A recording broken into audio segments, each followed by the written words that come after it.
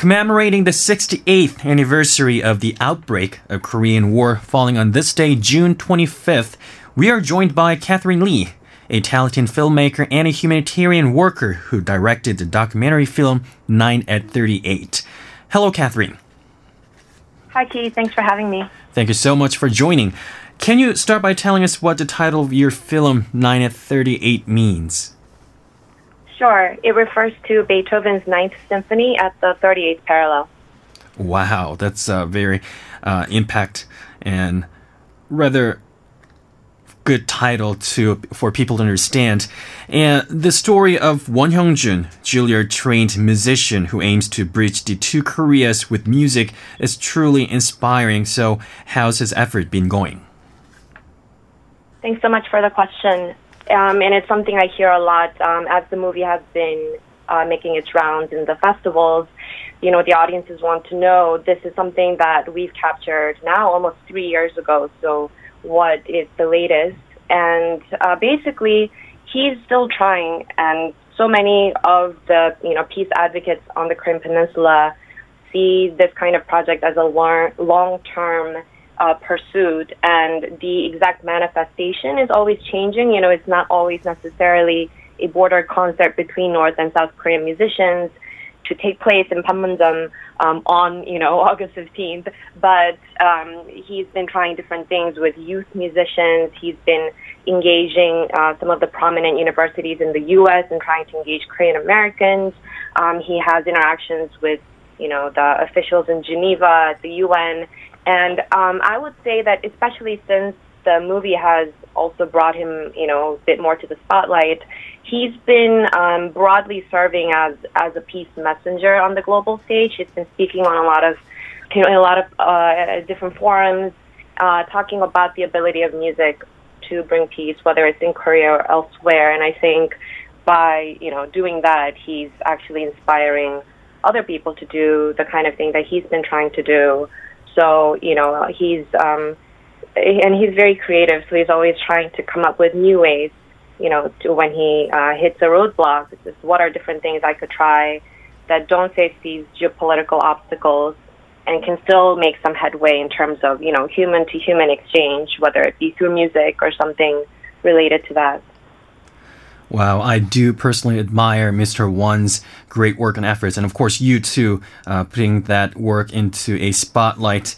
And from my understanding, what you and Mr. Won have in common, along with more than 100,000 in the country, is that you have family separated by the Korean War. So was that also part of the reason you made this film?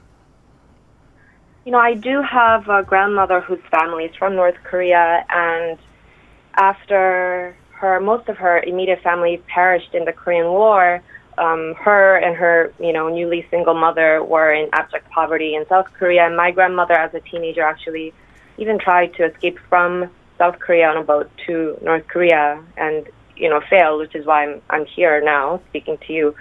But, and stories like that are unfortunately not that uncommon, right, in Korea. But actually, the biggest drive for me to pursue the making of this movie, and it was very much a drive I needed to feel during the 2 years of doing this, was that I made a career shift, or rather, career addition as a filmmaker, because I thought that, from the different work I had done, on the world, just seeing conflict and hostility, that people needed to see that people needed to feel empathy, and that doesn't involve any policy making. That just involves people coming face to face and becoming familiar and interacting. And, I was on my own path to trying to create a little bit of change to do that via storytelling. And right in that moment, 2 weeks before I was leaving my full-time job, I came across an article about Won Hyung-jun's story, and it just struck me, as someone who also sings and, has also done that for social justice, causes back in the U.S. I just felt the connection to what he was trying to do. And so it went beyond the fact that I have divided family or that I'm from Korea or that I, do music, but I just really thought that this was a worthwhile effort. And if it succeeds, then something really historic that I wanted to be part of. And so, going to Korea with a crew at the last minute to film this, I and everybody else, we thought it was, always about this event, this potentially very historic event that was going to happen in a very dramatic fashion, at the joint security area with violin bows instead of guns pointed to the sky. But after 2 weeks of filming, I walked away from production realizing, wow, this is not a story about an event, but it's a story about a person, about a character. And, I was a first-time director at that time, and so this wasn't as evident to me, but I'm so glad that that is the direction that the story took, because when audiences watch the movie, they connect so deeply with the main character, and, they come up to me and tell me this. So that, I think, is the reason that it is able to move people and inspire and then leave a lasting impression, because people can relate to the struggles and the sacrifices of the main character, and then none of us are perfect, and so you have to make certain choices to pursue something like this. And, well, I think I digressed quite a bit from your question. Well, I mean, I also do have my grandfather who passed away, but he also is from Hwanghae-do province, so he has separated family back in North Korea. So I guess I can share your vision as well. But speaking of which, you were on our show a year ago to talk about the film, as far as I understand, and last time the film was still in post-production. So what stage is it in now? We've been so fortunate that, we were able to get the resources to finish the movie.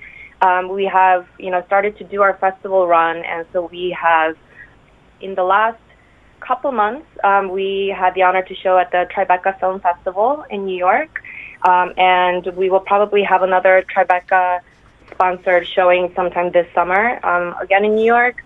We've also been able to show at the UN in Geneva. Tomorrow, actually, we have a screening at the SSFF in Tokyo, which is our first Asian festival. And right now, perhaps most excitingly for me, just because I always wanted this story to be viewed as widely and globally as possible, we are currently on a limited time stream on The Atlantic. So you can actually watch the movie on The Atlantic with a small article that also gives a bit of background. And, we have more ambition to have the story seen, and, even including in both Koreas.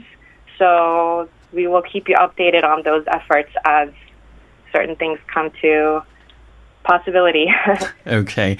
Well, that was Catherine Lee, a humanitarian worker and a director for the documentary film 9at38. Good luck with your film. Thanks so much. And we can now bring in the scholar who initiated the Legacies of Korean War project, Professor Christian Hong from University of California, Santa Cruz. Professor Hong is an executive board member of the Korea Policy Institute, and she has spent time in North Korea as part of the North American Peace Delegation. Good morning, Professor. Good morning. Thank you so much for joining this morning.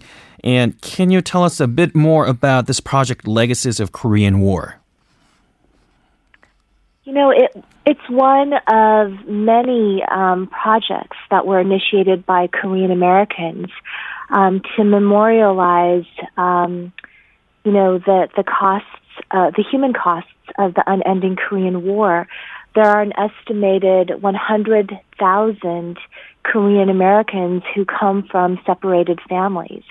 And within the past, I'd say, decade or so, there's been a spate of projects, including our own, that capture the oral histories of people who come from these separated families.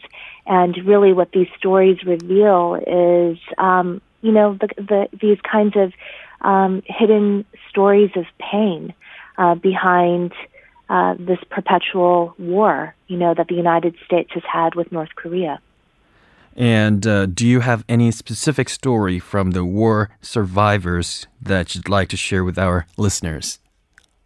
There are so many. There's a couple that lives in Southern California, and as you realize, most of these Korean War survivors, the ones who are still living, they were largely children during the time of the hot fighting years. And this couple, they won the He's a retired pastor. He came from the north, and his wife came from the south. And they came from diametrically opposed political backgrounds. He came from a sort of diehard anti-communist Christian background.